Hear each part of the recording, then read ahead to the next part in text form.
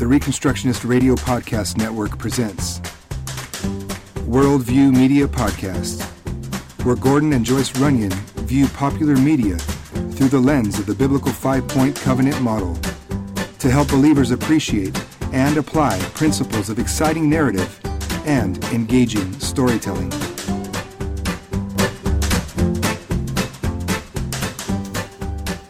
Hello and welcome to the Worldview Media Podcast. My name is Gordon Runyon. I'm your host, and I'm joined here by my wife Joyce, a woman who could never be mistaken for a robot.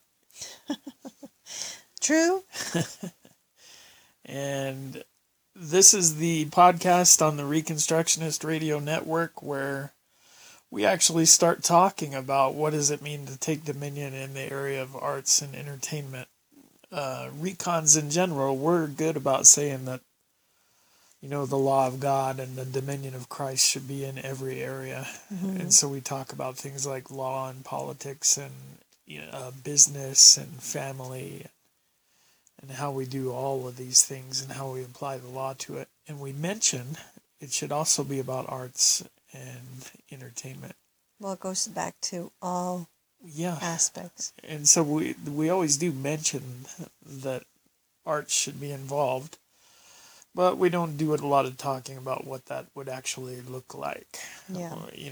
It's a lot easier to talk about politics and government and stuff like that. And so here's the show where we talk about media and storytelling and entertainment.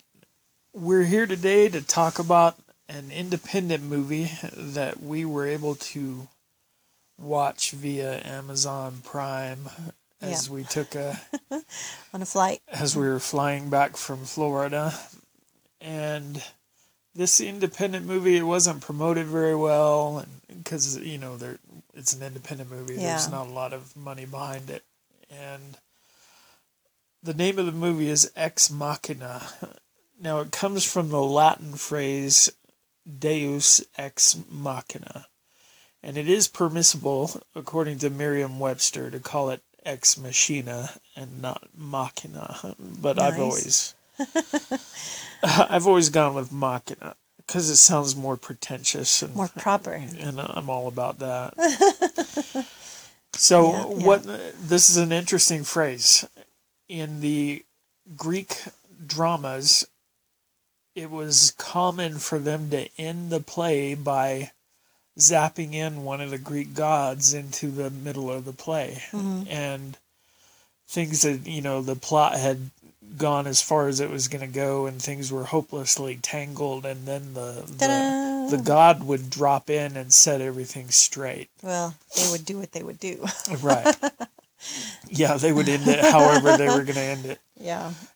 Now, the phrase comes from the fact that they had a little crane sort of machine that would lower the actor who was playing the god. So that it really looked... Yeah, so he'd actually drop in from the sky onto the stage. I see. And so the literal translation for Deus Ex Machina is God from machine. Ah, okay. Yeah, and so that might begin to make it more plain why the abbreviated Ex Machina was the title of this movie, because that's kind of what they're talking about in a way. Yeah. Anyway, and so that was the original etymology of the phrase Deus Ex Machina. But it came to mean later any kind of device in storytelling where the author kind of gets himself painted into a corner at the end and can't really figure out how to undo work his things mess. out. Yeah. Then suddenly... And so you drop in a solution as if out of nowhere, a solution that nobody was looking for or could see. And that's generally been thought of to be a really bad way to tell a story. To resolve things. Yeah, and we've kind of talked about that here, that Yeah. when you work on a plot, you want to have the solution come about organically and naturally. Okay, so that kind of explains the title. Mm-hmm. Now, the story is about, and I've forgotten all the names already. I remember the name of the robot that we'll talk about, but it's a pretty simple story. Few characters, not a whole lot. Yeah, not a grand cast or anything. Yeah.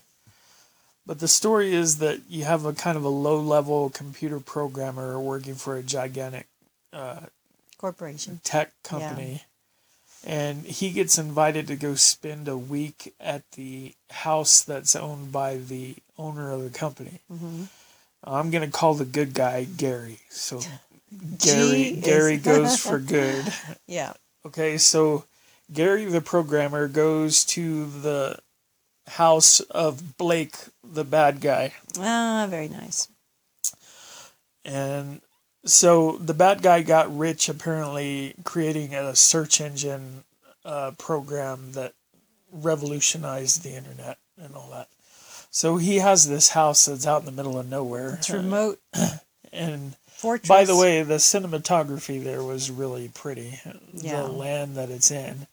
I looked it up and found out it's actually on property owned by a hotel in Norway. Norway? Yeah, is where it was shot. Some of the mountains kind of remind me a little bit of maybe Hawaii type. Oh, I didn't get that, but...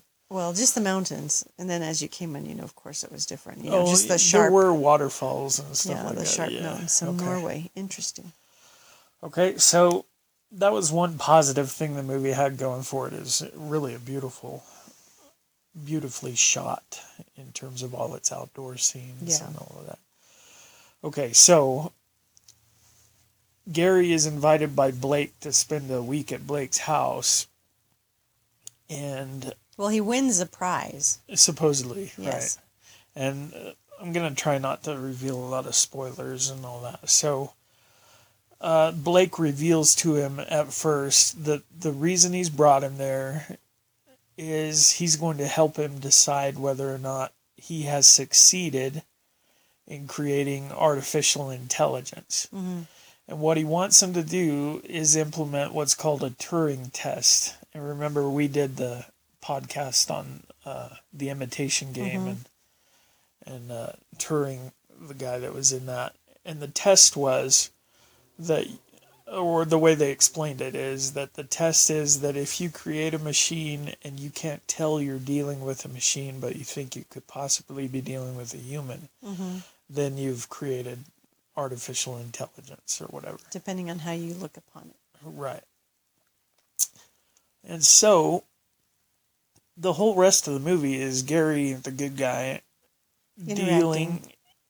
dealing off and on with Blake, the bad guy, who right from the beginning seems to be a guy who is an evil genius and always seems to be a step or two ahead of what Gary is thinking or doing, and obviously from the beginning has something to hide.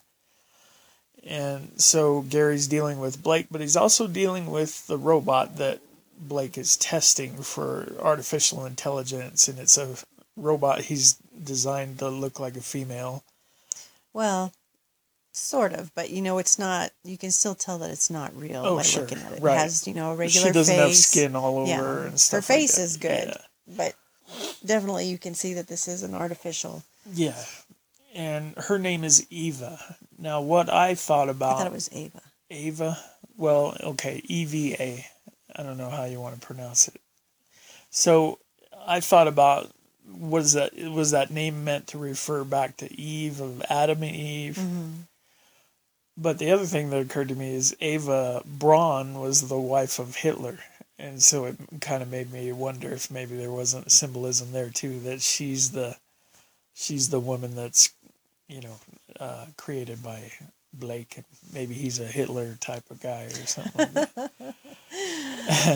And so the plot of the movie centers around the fact that Gary really begins to think that Ava is sentient, and that she's self-aware as a person, and also that Blake may not have really good intentions toward her, and she may be in danger, and he, in a weird way, feels like maybe he's falling in love with this robot girl, and so hilarity ensues. Well, no, it wasn't a comedy.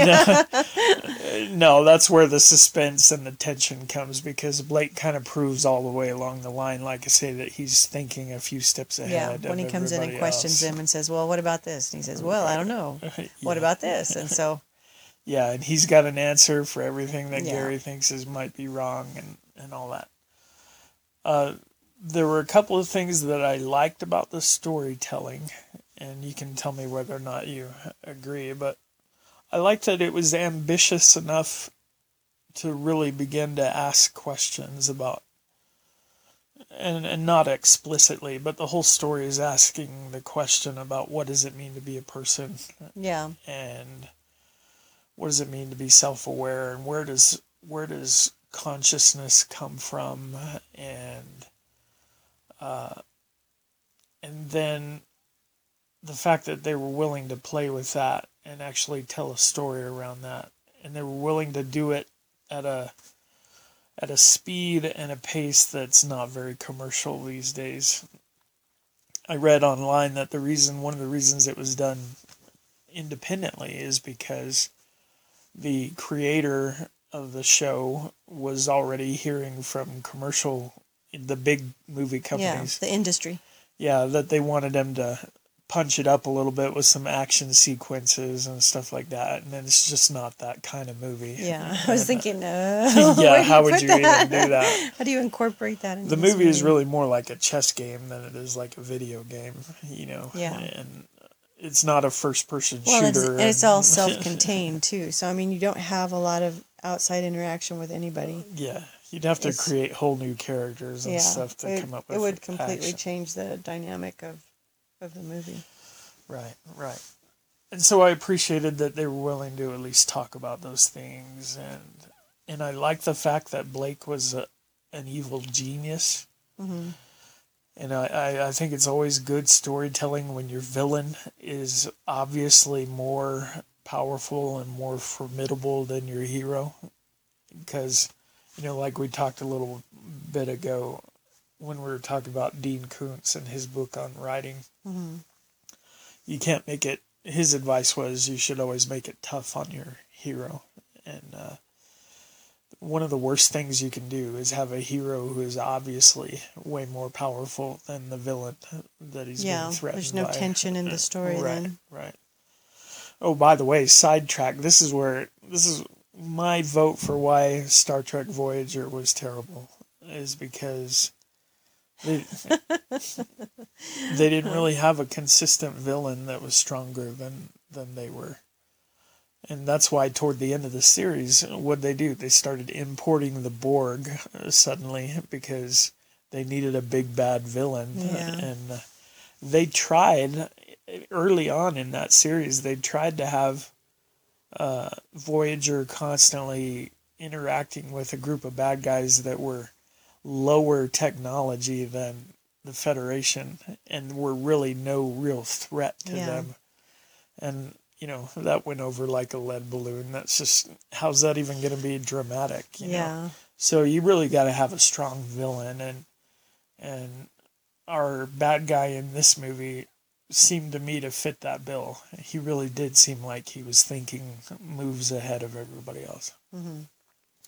Now, the problem that I had with it is that there's a major plot twist that happens right at the very end, where Ava does something pretty radical that had not been set up at all before that.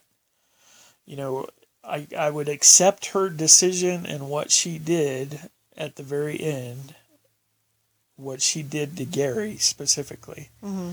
I would accept her decision to do that if it had been set up at all, but it really had not. Well, but I think you had Blake, when it finally all came down to the end, and he was saying, I record these things, I know what you guys talk about, and what if this was the situation instead? Right. And then I think that is plausible then for her actions, that in order for her to be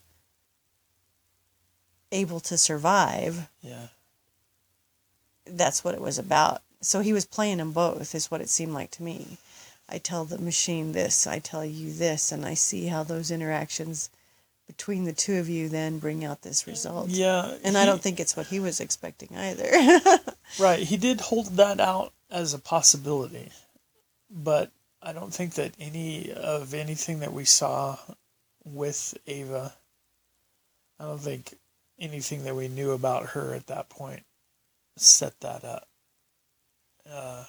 Well, but if that's really what he did, then I think then what she did was plausible. If he presented the situation to the machine and said, I'm going to bring in a person, Yeah. and this is what your objective is, Yeah. then, however this machine does that to get to the end point, he was saying, well, how do you know that she's not being manipulative? How do you know that she's not being forthcoming? How do you know that this isn't what I have set up to begin with? And where you thought you were the person in here to determine this, you really, Yeah. that wasn't what it was about. Well, it still struck me as surprising a little bit. Well, and I think it's supposed to, field. though. Yeah. I think that's the whole twist there at the end, is that you're Sure. like, Yeah. Oh, I know it was meant to be kind of a shocking twist, but I almost felt like it was a Deus Ex Machina, just kind of dropping in out of nowhere. But I don't know. we'll talk about that in just a little bit. Let's take our break, and then we'll come back and we'll run Ex Machina through the lens of the 5-point biblical covenant, and that's what we do. So we'll be right back. The Reconstructionist Radio Podcast Network brings to you a complete lineup of podcasts where you will hear practical and tactical theology. Our desire is not simply that you consume our shows, but that you also live out your faith in every area of life. We can talk all day long about these things, but if we fail to put them into practice, then we fail as ambassadors of Jesus Christ, our King. Subscribe now to your favorite Reconstructionist Radio Podcast Network shows, or you can subscribe to the Reconstructionist Radio Master Feed, where all of the content we produce, including the audiobooks and audio articles, will pop up as soon as they are available. And don't forget to visit ReconstructionistRadio.com to volunteer as a narrator or to partner with this ministry financially. May the Holy Spirit stir you into action for Christ and His kingdom.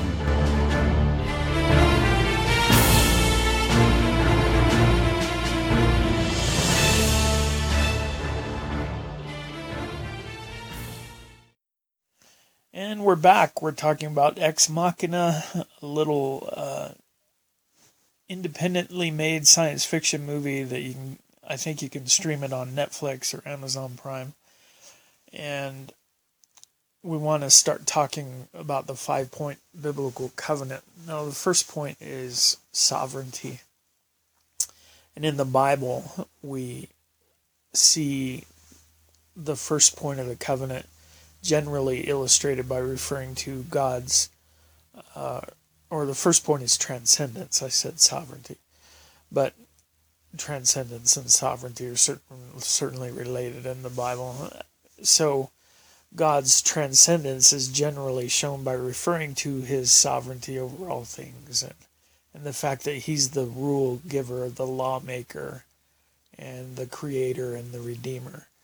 And so when we get to these movies, we want to ask, who is that in this movie? Who does the movie show as being the ultimate source of authority or the ultimate creator? And I feel like this movie kind of addressed that head on. It was one of the questions they had. At one point, the issue was just brought out in the open, where Gary suggested to Blake, if you've created a person, then that's kind of a godlike thing to do, or that's how Blake took his words. And Blake actually seemed like he enjoyed the idea that by creating a self-aware machine that he was proving himself to be transcendent in his genius or inventive abilities or whatever. And so I thought that was interesting. But generally speaking, the whole rest of the movie was based obviously on materialistic, naturalistic, atheistic evolution. And I think that's what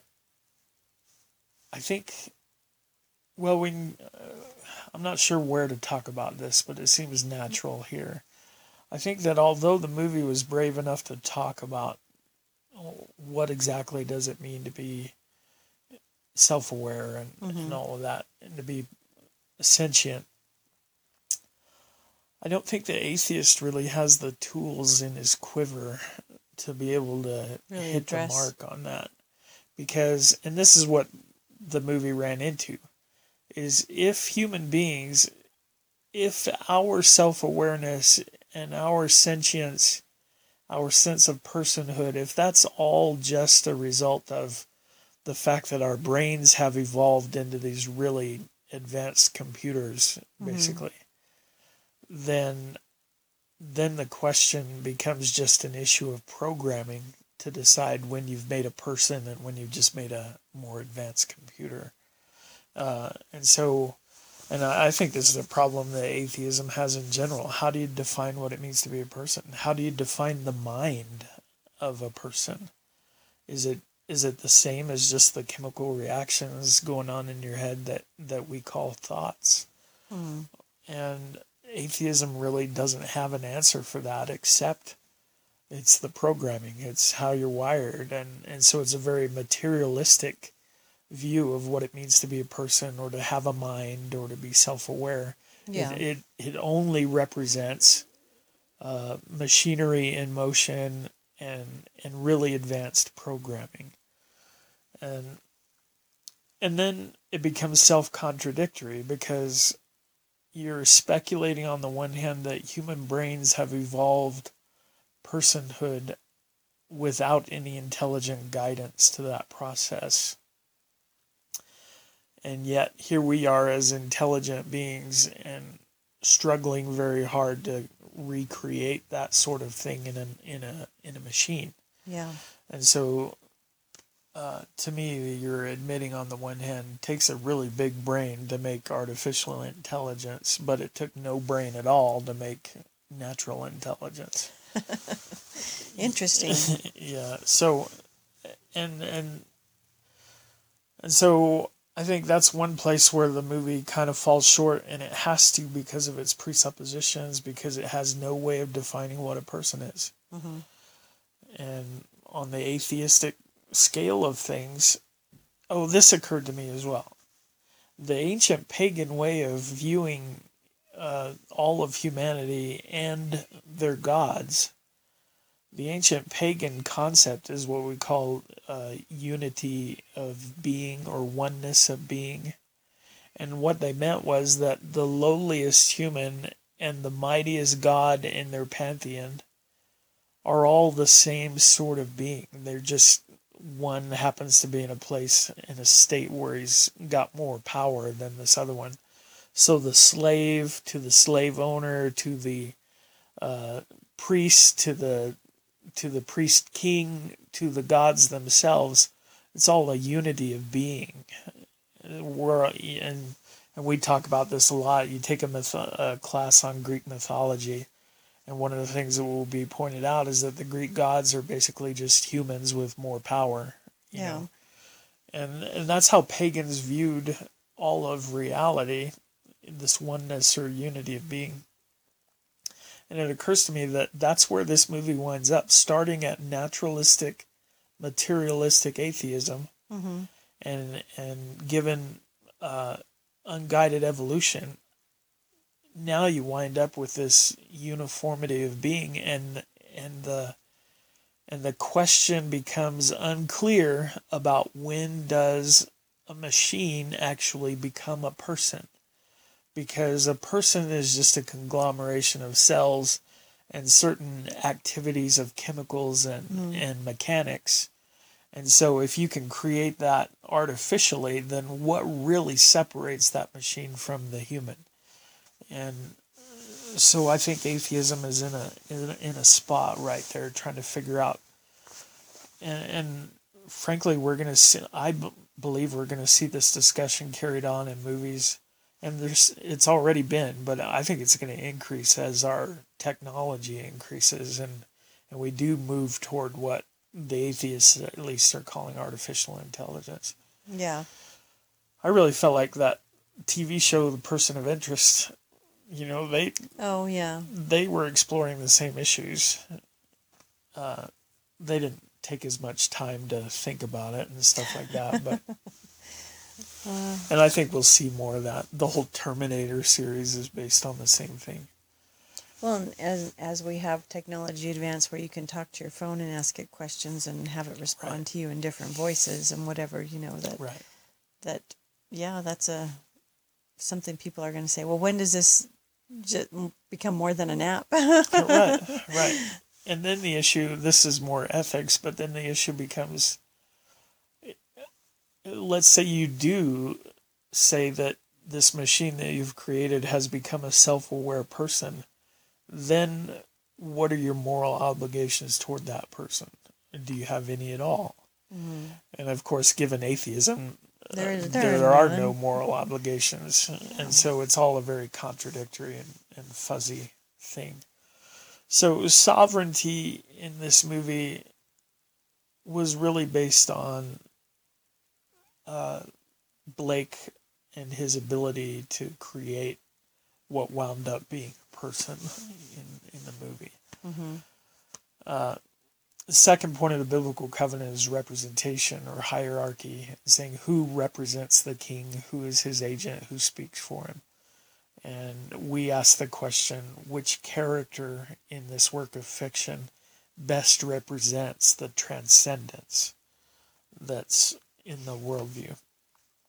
And I think it has, for my thinking about it, I think both Gary and Blake represent it, because they both kind of have the same presuppositions about reality and what it is, but there's like a good guy and a bad guy. There's a G and a B, and they approach the same questions from maybe different angles. But Blake obviously represents this idea, and it really kind of, it's a modern Frankenstein story where he's assuming the mantle of God the Creator, and he's going to make these things. And then, so if he is the one that's transcendent, how is he also the representative of his transcendence? Well, I'm saying that transcendence, it's man's ability to create, and so the transcendent principle is that unity of being, and that eventually man climbs up the ladder far enough that he becomes like a god to things lower down on the ladder. And Blake represents that, I think. And he began, he was kind of entertaining the thought that, hey, maybe I really am a god. Well, I'm sure he did. Yeah. Very prideful. Yeah. And so then the third point of the covenant is ethics, and we already kind of touched on that, because and the question we ask is, what moral dilemmas are faced by our characters? And that's kind of the whole point of the story, is that the good guy Gary has to figure out, what are my responsibilities in this situation? If I believe that this machine has achieved self-awareness or AI, then does that obligate me to act toward her in some particular way than you would just a computer on the on the table? So it seemed to me at one point that perhaps this experiment had happened previously. Oh yeah, a lot of times. And so it made me wonder then, what was the thing that happened to whoever had been there, like Gary had been there previously. Because it kind of gives you the impression that, well, maybe this has happened more than just this time. Right. And so is Blake the bad guy just refining things? Yeah. Is the other winner just released into the wild? I mean, I think I had some questions. Where's he buried in the backyard? Yeah, because it's a remote place. Nobody knows nothing. Well, I thought it was really interesting you talking in that line. I think Gary was thinking along those same lines at one point, and he actually had this shocking thought. Maybe he's already killed me and transferred my brain stuff to a computer, and maybe I'm the AI. And so he went in and, cut open his own arm to make sure it was still flesh and blood and stuff like that. Yeah. And by the time he said that, I was kind of sitting there thinking, oh, wait a second. Who's who? Who's the real robot here? Yeah. So that was neat that I kind of had this idea going through my mind. Oh, wait, the twist is going to be that, it's scary. Like in that I See Dead People movie. Oh, wait.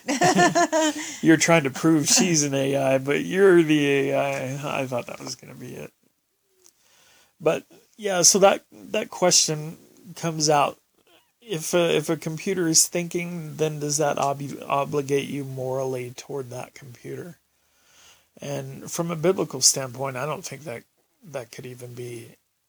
I don't think that could even be broached, because biblical law is all based on love of God and love of neighbor. And specifically, the Bible's definition of a person would have to take into account a man or a woman who's been created in the image of God. And it's that imago Dei, that image of God that then obligates us to respect that person made in the image of God by keeping the law toward that person and doing no harm to that person. I am not allowed to murder, but murder means killing a man made in the image of God. That same law doesn't prevent me from slaughtering a cow in order to eat the meat or take the leather or something like that. And so, biblically speaking, the law is about how people relate to God and to each other. Yeah. And so you make a machine. The thought of having moral obligations toward the machine is a ridiculous bit of fantasy that only an atheist could come up with. It's ridiculous. But the other thing I've thought of, I had in mind one time writing a story about an AI machine that went off the rails, almost Terminator-like. But I was going to explore the fact it was going to be based on a teaching that Dr. Bahnsen was big on, and his idea was that every decision that we make is at bottom a moral decision, that there are no decisions we make that are not moral. Yeah. And at first that may sound crazy. You're telling me that if I eat cereal for breakfast and not bacon and eggs, that's a moral decision? And yeah, because in that decision, you are assigning value to both of those options. Yeah. And assigning value to a thing is a moral thing to do. Or if I choose to have a candy bar, that's a moral decision, because I'm weighing the fact, well, candy bars aren't really good for you, but I enjoy a candy bar now and then. Yeah. So I'm going to do it. Right. Yeah. So is doing something that's bad for my health, is that worse than depriving myself of this tasty bit of chocolate or something like that? And so every decision we make is moral. Everything that's argued politically is a moral thing. Yeah. And every moral decision, therefore, is governed by the authority of Scripture.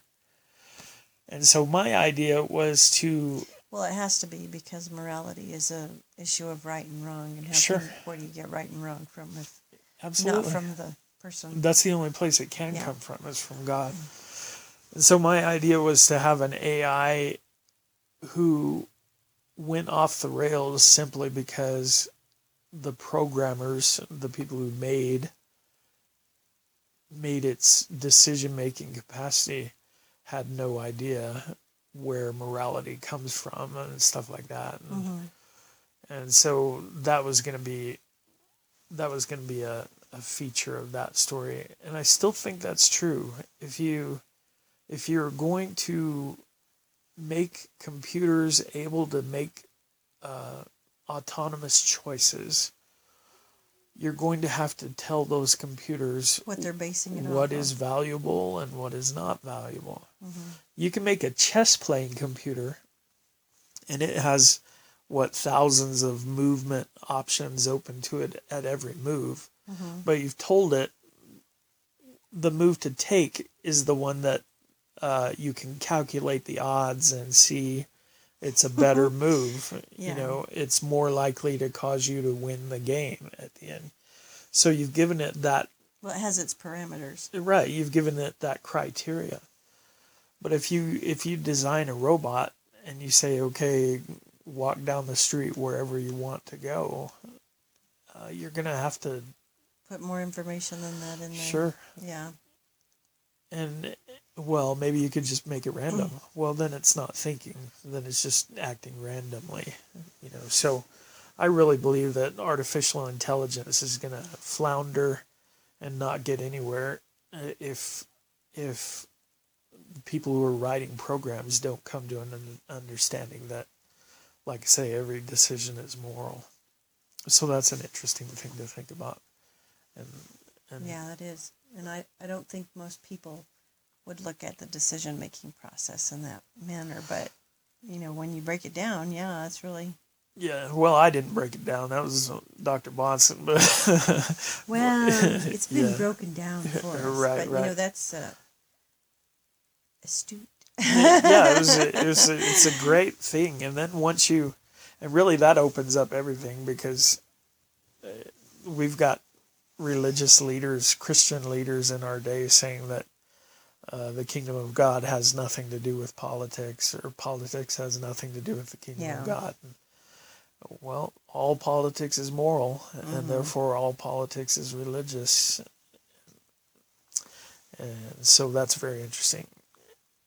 And so some of those questions were at least implied in the movie, especially as Gary begins to think maybe this really is an artificial intelligence, and then weirdly he falls in love or gets close to that. Towards the end, he kind of has a realization that he's been played in all this thing too, and so he's like, oh, I see why I was the winner, because of all these other things that have happened in my life, and so here I am at this point, because it's all about the programming, and this guy can see what everybody does online with whatever, and he can say, oh, well, this guy fits perfectly, so let me take him. Right.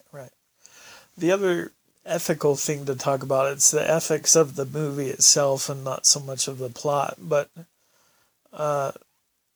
and this goes by way of warning to people out there. There is some full frontal nudity that takes place as these female robots are shown standing there naked, and yeah, they're supposed to be robots, but they're actually female actresses standing there naked, and so that's something to be careful about, especially if you're recovering from some kind of slavery to pornography and stuff like that, or who you're viewing it with. right, and some of the language is really sexually explicit, as the bad guy Blake actually starts talking in some detail about what it would be like to have relations with these robot women and stuff. And so that's just a warning, something to be cognizant if you're considering watching this. Yeah. And the thing that it drove home to me, and I'm not the first one to make this observation either, but that nudity, there was nothing about it that advanced the story. It didn't have to be there. You could have suggestions of that same thing. You could suggest the nudity while actually hiding it and stuff. Didn't need to be there. And if they're robots, they really didn't need to be skin, right, right. Clothed in skin. And if you're going to clothe them, then clothe them in clothes. Yeah, right.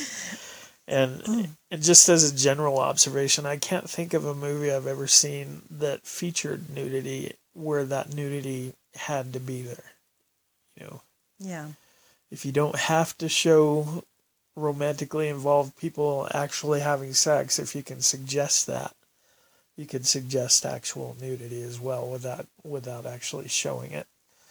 And so, they talk about movies where the nudity is tasteful and artful and where it's just gratuitous. And I'm saying, unless you show me something, unless you show me something extraordinary, I think it's all gratuitous. It doesn't advance the plot. It doesn't need to be there. It can be suggested.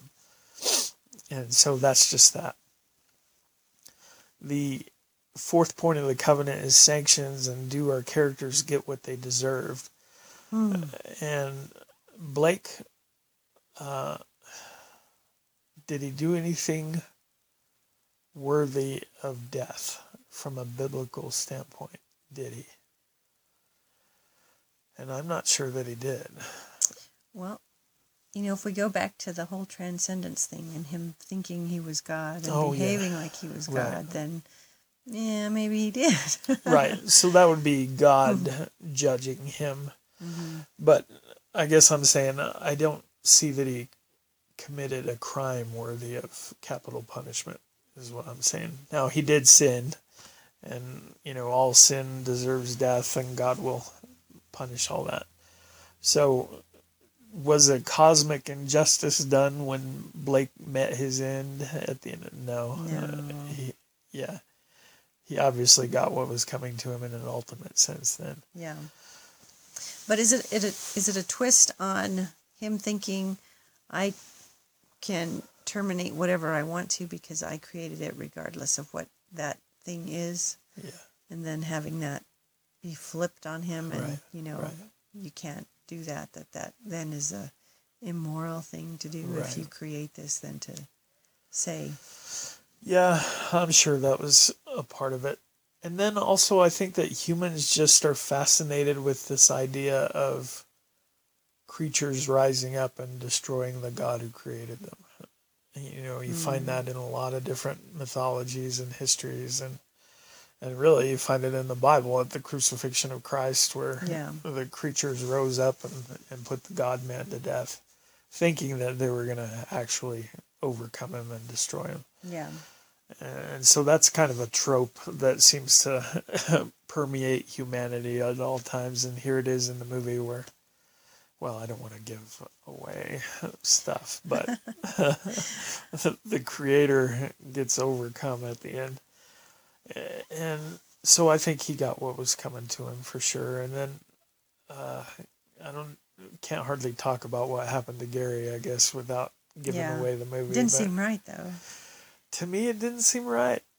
If that's really what happened, and we don't know. Right. A little surprising. But within the presuppositions and the worldview that the movie is based on, there's no way to say that he got more or less than he deserved.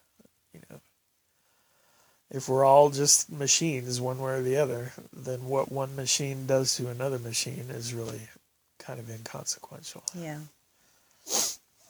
Okay, and then... Well, that's just kind of funny because you would say that, but the reality of people who think that, they don't want things done to them. Oh, sure. They don't care about how they treat other people, but, you need to treat me right. And so that's just kind of humorous that, that's how they want to go out and say, no, it doesn't matter. Right. Well, that's kind of the whole argument that presuppositionalists make, is that atheists can't live consistently with their presuppositions. Yeah. They just can't. They don't live like atheism is true.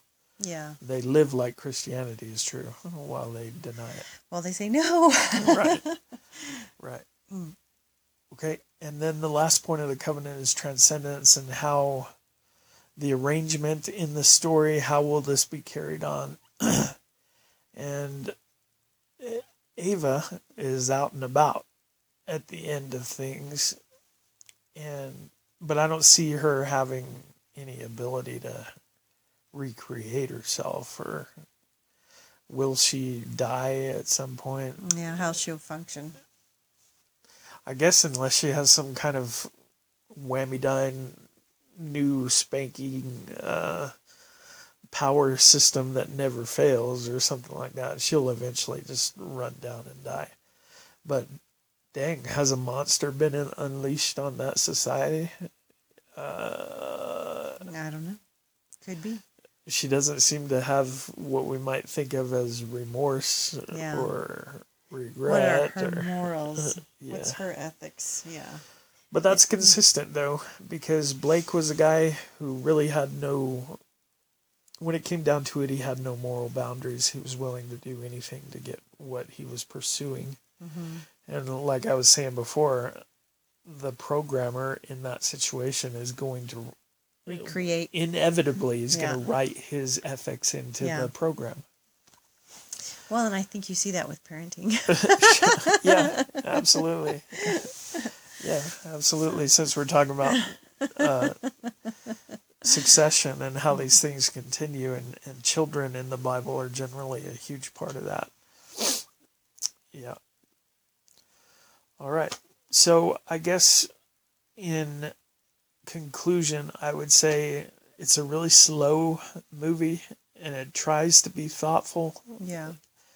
And sometimes it succeeds at being thoughtful, but it proceeds on presuppositions that won't allow it to actually come to any conclusions.